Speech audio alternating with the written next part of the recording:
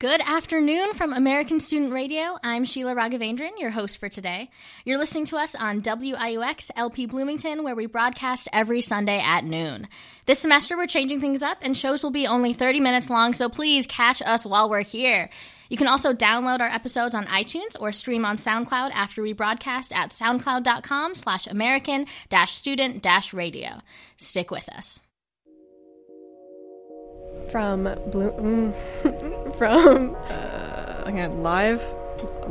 is it? Oh, ready? Should I do it again?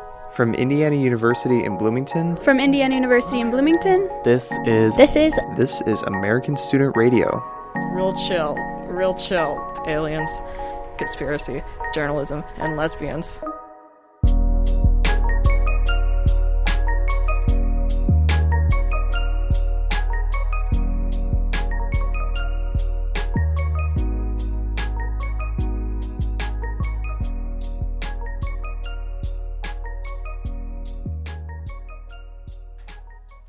Anytime power changes hands, there is some air of uncertainty about what comes next. On Friday, Donald Trump was sworn in as the 45th President of the United States. The purpose of our episode today is to discuss what comes next for the country and some of the people in it. Us, me, you, we the people. That's our theme today, and two disclaimers right up front. First, American Student Radio is aware that experiences of people in the past few months have been diverse, and our pieces today only feature a small portion of those stories. There are many more to tell. Secondly, we don't aim to have the answers to these tough questions. We're merely storytellers tapping into the lives of these people to better understand what is going on. And we hope you'll listen. My name is Senator Bud Estes from the state of Kansas. Okay, and why are you here today? For the inauguration. Are you excited? Oh, yes. Yeah, we're very hopeful for the future. What's your biggest aspiration for this new administration? We need some help on the Obamacare. We just need something that will work. And I have great hope that this administration will take us down that road. Can I get your name? It's Jennifer.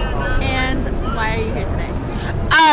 Because I'm really, really excited about what's getting ready to happen for our country. I think people who aren't stuck in larger cities where the prior administration was really focused on are going to get paid a lot more attention to. I'm from Charleston, West Virginia, and our state has been decimated over the past 8 years, and I'm just really excited about the opportunity for those things to turn around. Can I get your name? Cassandra. And why are you here today? I'm here visiting D.C., checking out a couple of museums, and probably going to an inauguration event. I'm going to the Peace Ball at Busboys and Poets. They're hosting at the African American Museum tonight. How do you feel as we're nearing the inauguration? As of right now, I guess I'm indifferent. My name is Karen Pena. My name's Sue Hood. And why are you guys here today? We are here today because originally we bought tickets thinking that we were going to attend Hillary's inauguration, but we decided that we were going to come and march with the women the day after. And how do you feel about the upcoming administration? It frightens me. May I ask why? I am concerned about impulsive, reactionary decisions. My fear is that he believes he understands what people are going through and how people live, but I don't think he does necessarily, and I think his cabinet, they too don't necessarily know the lives of those who haven't come from wealth. And is there something you think we can do about it as average citizens? I think one of the things we have to do is constantly be a voice to the people who are influential in making decisions. Can I get your names? Jennifer Hayek. And Joe Hayek. And why are you guys here today? We're here for future generations, and we're here to stand up for those who are not here to stand up for themselves, for the children that think that bullying is okay, for the education system that is going to drastically change going forward. We're here for the environmental impact that we're going to have. We're just here to stand up for our future generations. I put on my sign, we protest for education, environment, human rights, the underserved, the alienated, the popular vote, and the future of America. And our point here is to give people that don't have a voice that voice and realize that we're in solidarity with them. For American Student Radio, I'm Naomi Farahan from Washington, D.C. Thanks to Naomi for that piece. So, we the people. The U.S. Constitution's preamble opens with these 3 words, and they bear weight. As the introduction to a document that outlines our government, we the people affirms that power ultimately lies with individuals. And it wasn't Benjamin Franklin or Thomas Jefferson, it was founding father Gouverneur Morris who wrote the preamble and gave power to the people in those first 3 words. And now those people are waiting to see what comes next. Our first piece, We Who Could Be, comes from producer Emily Miles. Emily talked to a Somalian refugee here in Bloomington about his ongoing struggle in helping his family out of a refugee camp. You want me to tell them that I'm in the radio interview? Sure, yeah. Okay. My name is Mohammed Osman Mohammed. I am from Somalia. He's an Indiana University senior, calling a cousin who lives in Dadaab, Kenya, in the largest refugee camp in the world.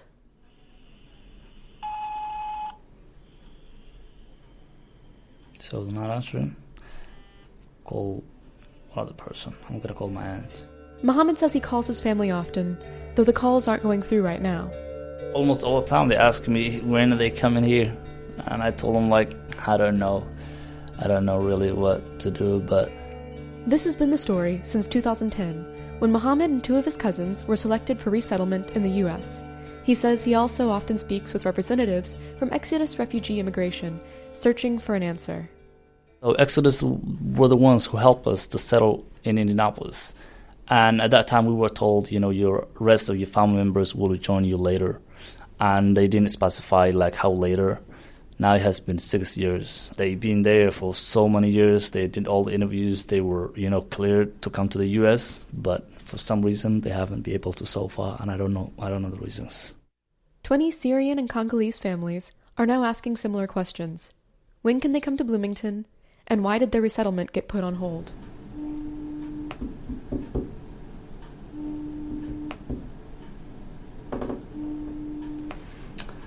The best bet is to call him, but for whatever reason, today's not working.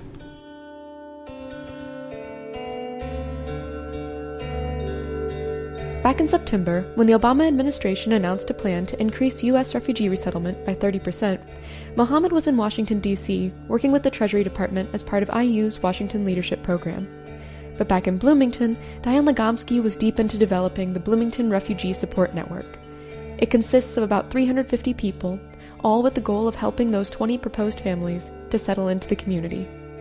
We were going to be getting them in March, of course, and then a new administration took over and a new Congress with its own budgeting, priorities. With the budget that Congress just recently passed, sort of a stopgap budget that's good through April, really just keeps all the resettlement work to a 2015 budget, which is totally unrealistic. According to a Pew Research study, the number of refugees entering the U.S. remained constant at about 70,000 between the 2013 and 2015 fiscal years. But this past year, the U.S. received nearly 85,000 refugees, effectively meeting a ceiling set by the Obama administration. The budget did not increase. Another increase in quota without sufficient funding would be hardly sustainable.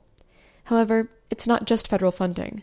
We're especially worried about the government. They can't decide on, refugee eligibility by religion. They can't discriminate, but they can make decisions based on country of origin. A lot of people, including myself, are somewhat concerned that the new government, in this country might not allow in many Syrian refugees, even though there's huge numbers that need to come. According to Legomsky, the Christian Burmese and Congolese people have a better chance of making it to Bloomington, but even that is only an educated guess. I really think throughout so many people in this country, there's this low-level stress that's been, eating at everybody, too. We're worried about the refugees, we're worried about immigrants, we're worried about Planned Parenthood, just worried about so many vulnerable people, and it's a very scary time. The one good thing is that people are getting more and more activated. I've gotten so many emails from people in our refugee network asking what they can do to help. They want to advocate. They want to help the refugees already here in Indianapolis. So there's going to be a lot of outreach to the refugees and the resettlement agencies, in Indianapolis for sure, and Fort Wayne, which are the 2 main cities in Indiana right now that have refugees. Currently, most refugee resettlement goes through the State Department, but Legomsky says it doesn't have to be that way.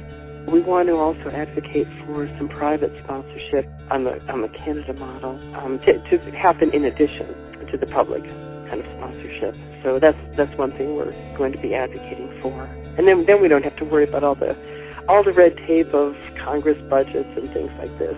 You know, we fundraise to try to help the refugees on a private basis. Mohammed and his cousins have made a similar offer. We even told them, my 2 cousins are here, I'm here. Although I don't work, my 2 cousins work, and we told them if they bring our family, they don't have to, worry about getting them a rent like they did, getting them an apartment and providing them with the food and stuff like that. We will be able to take care of them, and we will be able to help them to get the documents they need and everything, and all you have to do is just help us to get them here.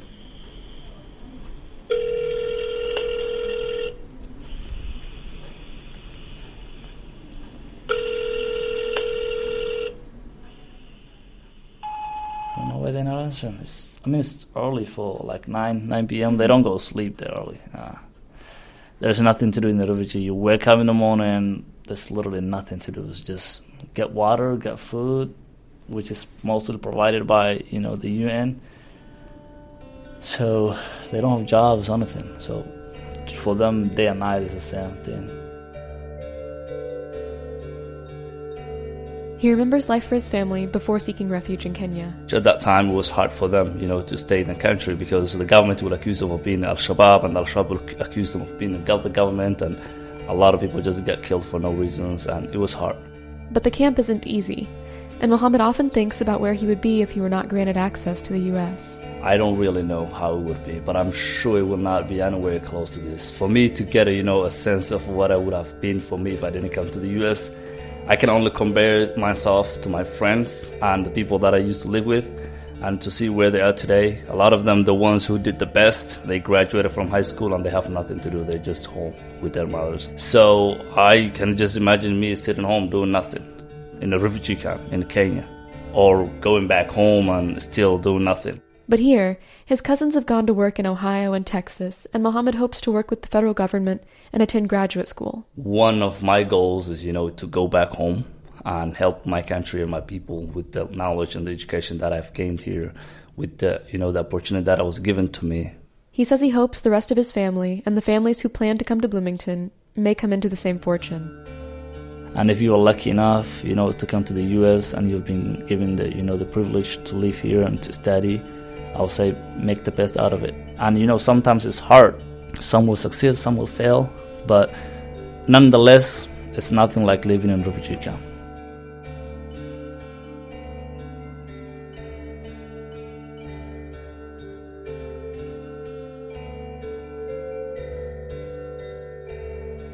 Thanks to Lobo Loco for the music in this piece. For American Student Radio in Bloomington, I'm Emily Miles. Please open your app to make calls. What do you mean? I'm on my app. It's not even ringing, right? Yeah.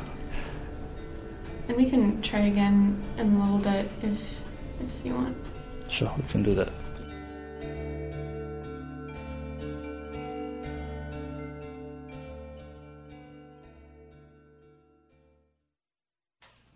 Millennials, people between the ages of 18 and 35, are the largest living generation in America.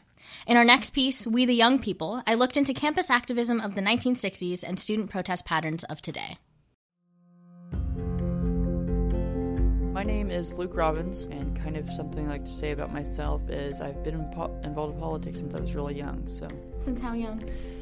Well, I remember being, even before elementary school, just interested, but I remember in first grade, I held a mock election between John Kerry and George W. Bush, so.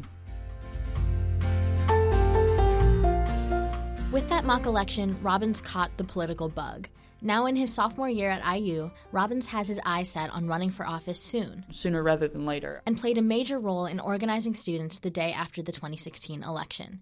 He said he woke up on November 9th, noticed that a lot of people were upset, and talked with his significant other about organizing a rally, which was eventually dubbed the Rally for Love. I've gone to several political rallies before, and I've been involved with elections, so I kind of understood what it means to organize and try to get people motivated and together.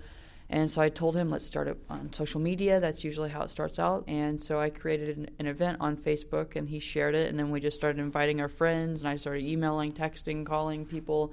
I reached out to the newspapers and to media from Indianapolis, and it just grew from there. Arguably, the 2016 election cycle and Friday's inauguration energized student movements like Robinson's rally and others, but campus activism is nothing new. College life was built around student organizations, originally organizations sponsored by the institutions themselves. That's IU history professor Michael McGurr. I'm Michael McGurr, professor of history at IU. And he said campus activism has been around for a long time.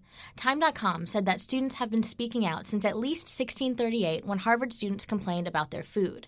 But Professor McGurr said that the 1960s introduced the new idea of radicalism. Radicalism, according to Merriam-Webster, represents the opinions and behavior of people who favor extreme changes, especially in government. Professor McGurr taught a course last semester on the 60s and said colleges gave students the outlet to assert themselves unlike they had before. With respect to student activism in the 1960s, in one sense, it was a clearer and simpler situation. Students could feel a certain basic kind of unity because they sensed a divide between young people and adult authority, and that played out in the way universities themselves were run, with parietal rules and all of that, and then with something as stark as the draft, which took young men and was run by adults, and at a time when young men couldn't vote. It's easy to forget, though, that student activists were a minority at any given time, including in the 1960s. Professor McGurr said that student activism today hasn't taken shape the way the movement of the 60s did, and it may never. So far, some students are angry enough to want to do something, but the particular issue that's going to crystallize a student movement that expands and grows and makes a difference, the particular form that it's going to take, and even if it's going to take that form, isn't clear. Like Professor McGurr, Luke Robbins also said that young people haven't yet found a singular unifying cause to support. For me, this election was big on making college more affordable. But as for one issue, I think we're still in the stage of trying to create a cause to get behind. And I don't know if there's one particular issue to get behind because there's so many different things. He said that he hopes young people will find a cause that's broad, like equal rights, namely, he said, for LGBTQ people, women, and minorities.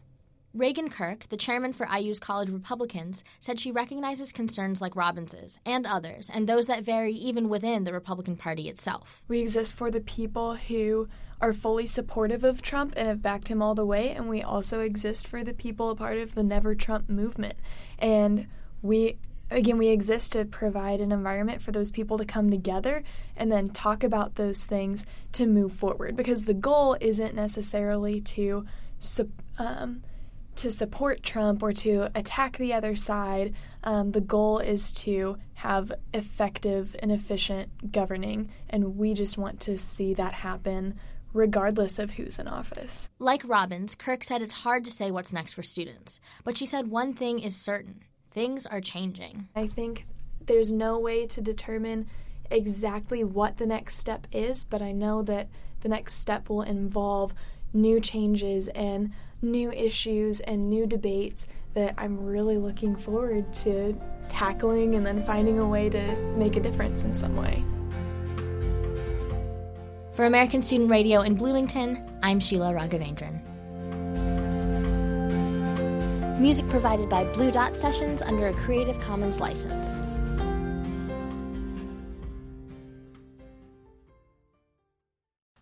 On day one, as promised, President Trump signed an executive order to start pulling back the Affordable Care Act. In the next piece, We the Insured, Carter Barrett explores how a medical clinic has changed throughout the Obama administration and the uncertainty of healthcare under President Trump.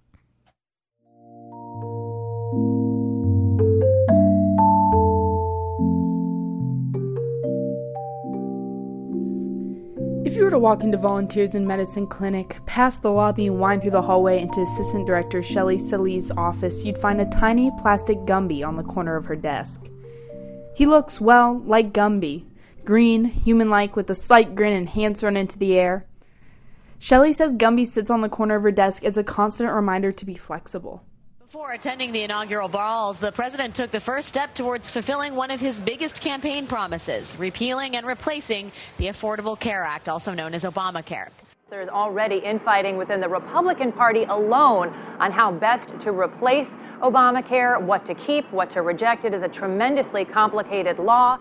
Since its establishment in 2010, Obamacare has provided an estimated 20 million Americans with health care. But conservatives want to return health care to the hands of private insurers to cut down on costs. In recent weeks, Congress has moved incredibly quickly in attempting to repeal the ACA, which has concerned Democrats and Republicans alike about a lack of replacement. Last week, President Donald Trump took a lot of his own party off guard in a statement he told to the Washington Post. Told the Washington Post this weekend, quote, "We're going to have insurance for everybody. People will get it even if they don't have the money to pay for it," he said, "and it will be better, simpler, and less expensive." This comment shocked a lot of people. However, they're still concerned because the details of his plan have not been revealed. Later, his counselor Kellyanne Conway clarified their position on MSNBC. Donald Trump said health care for all, and what he means by that is there are many who have been left behind. There are people who had benefits and don't have them anymore. Either they had to give them up because the premiums skyrocketed, or they were faced with reduced quality and choice and access. And then you've got folks who do rely upon the Affordable Care Act, and Donald Trump has promised as president that they will not go without care.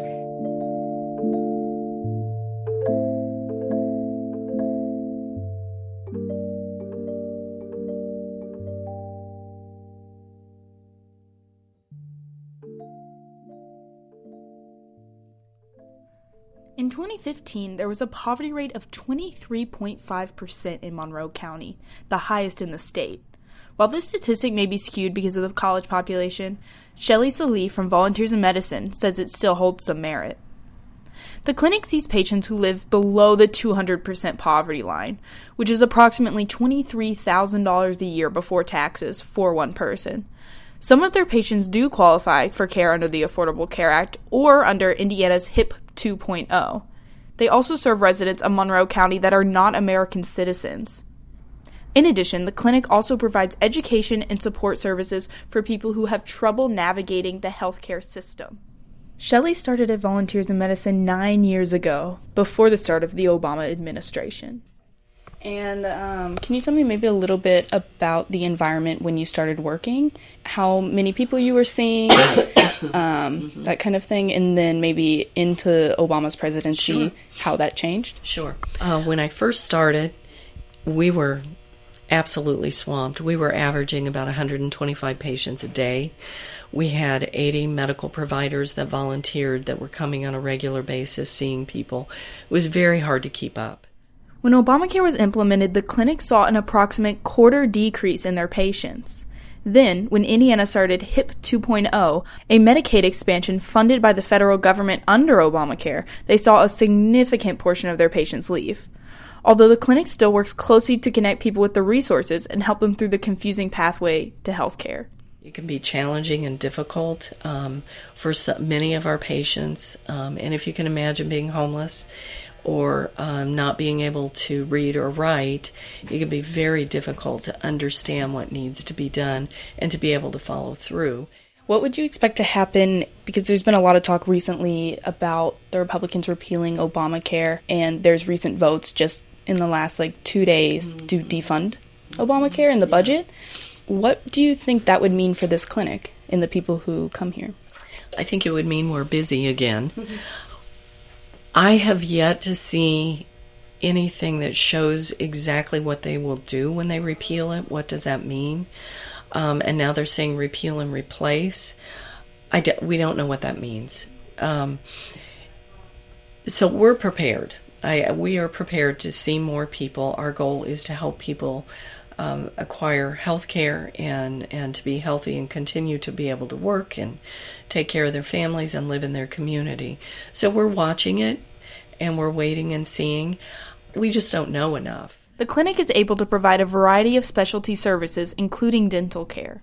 I'm going to apologize for the sound quality in this next clip. We were in the middle of the bustling clinic at the time. When our dentist, we've had it through a grant, we were actually able to get dentures. Mm-hmm. And when our dentist was explaining this to a person who he was going to pull their teeth and were able to get them dentures, a tear started rolling down his cheek because he said, I thought it was just going to be another disappointment.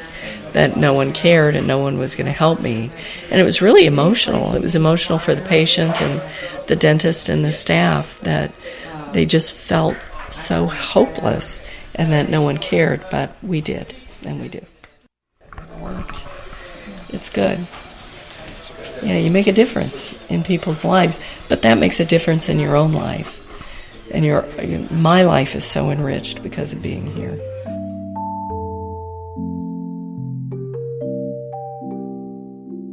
In addition to low-income individuals, many women fear limited access to affordable contraceptives, which are right now covered under the ACA. IUDs are a type of birth control that can last anywhere from 3 to 10 years, but long-term coverage attracting women who are concerned about their future access to abortion or contraceptives. This next clip comes from the president of Planned Parenthood, Cecil Richards, when she was on CNN earlier this month. Under Obamacare, one of the most popular benefits we fought for was birth control coverage for women. Now, 55 million women get it at no copay. We've had a 900% increase in women trying to get into Planned Parenthood to get an IUD because they are desperately concerned that they might lose their access to health care. Following the election, IU sophomore Sophia Mustin made her decision to go get an IUD because of its reliability. I mean, it did coincide a little bit with the election. But I had been thinking about it for a long time before that. It was just the push I needed to say, okay, I might as well try this now while I have the chance and while it's covered. While later she decided to have the device removed for personal reasons, she also invested in 3 doses of Plan B, an emergency contraceptive. I think it's a good idea to have them on hand in case something does go crazy, and, it gives me peace of mind about if my options run out. I'll at least have one thing. It would be super easy for a federal agency to change their rules because the agencies are almost all fully in the executive branch. If a federal agency were to say, oh, we no longer think this is okay for over-the-counter, it has to have a prescription. Those rules are easier to change, I feel like, than laws. I don't want to be on the receiving end of that. For American Student Radio, I'm Carter Barrett. Music for this piece was provided by Poddington Bear under a Creative Commons license. Our final piece, We the Employed. Casey Ross talks to a small business owner about why she stood by President Trump during the election season. When Evan Striplin watched this year's election results, she'd been up for hours. I mean, I'm staying up all night, and I literally stayed up until 3 o'clock in the morning, and I just watched the numbers come in. And it gets redundant. I mean, you watch the news, and they're talking, and then every hour or so, they have an answer about a state. I was so intrigued and just relieved that it was actually happening. Evan plays volleyball every Tuesday, and Election Day was no different. And I almost didn't go because, I want to sit in front of the TV, and I want to watch the numbers. And we were playing our game, and there's a little bar on the side of our court with a TV in it. And my team was getting so mad at me because every 5 seconds I was ducking or running in there going to look at the votes. And, when they announced that he won Florida, I was like, oh my God, this might happen, and I'm super excited. Before Evan went to play her game, she went and voted for our nation's president. Evan is a Trump supporter, and she was terrified of Hillary winning. She recalls the dread she felt after she was driving to the polls. On the way to the polls, I can't even describe the feeling, but, it brought tears in my eyes just thinking about what is going to happen if he doesn't. And I felt very nervous and nauseous, like one of those feelings where something bad is really about to happen and you can't do anything. When you're on the way to a funeral, there's nothing you can do to change the way you feel. That's how I felt. Evan is the owner of ERS Images, a photography business, and a clothing boutique called Sophie Jacks. Evan's been business-minded ever since high school, starting her own landscaping company and others before starting the photography business and the boutique. And I was on a run one day with my boyfriend, and we got done, and I looked at him, and I said, I'm going to open a boutique. And he looked at me like I was crazy. And he said, what? I said, yeah, now I'm going to do it. So when election time rolled around, she knew the candidate for her, Donald Trump. With a Democrat in office for that long, a lot of small businesses suffered. And I was worried because Donald Trump is a business owner. He gets it, and he supports small businesses. And Hillary Clinton, on the other hand, is not. Evan was terrified of starting her business before the election because she thought if Hillary won, it would cause the business to automatically fail.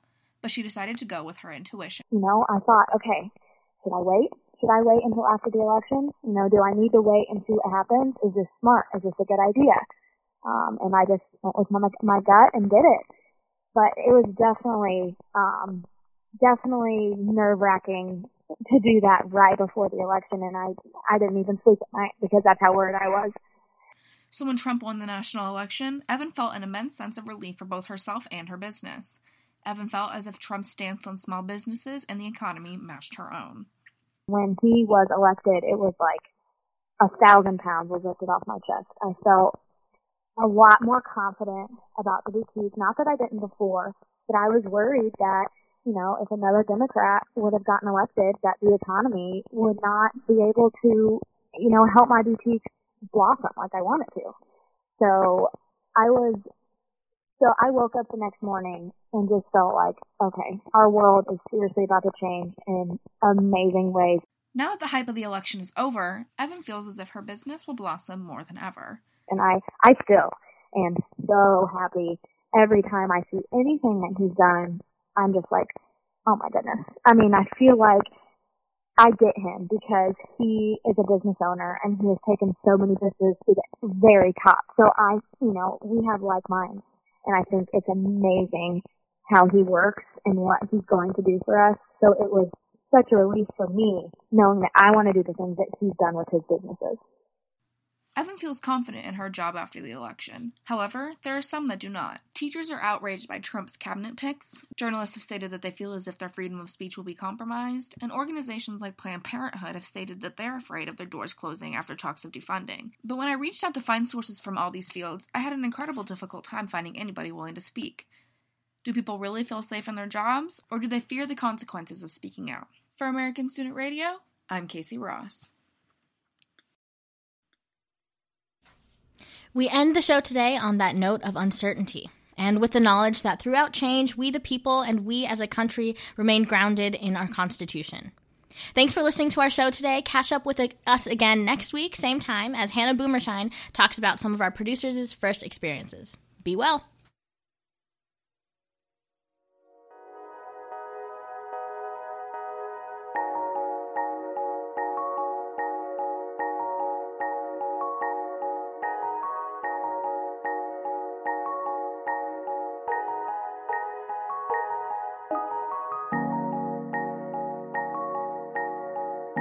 Thanks for listening to American Student Radio. We're produced by students from Indiana University in Bloomington. Follow us on Twitter at ASR Voice and like us on Facebook at www.facebook.com/American Student Radio.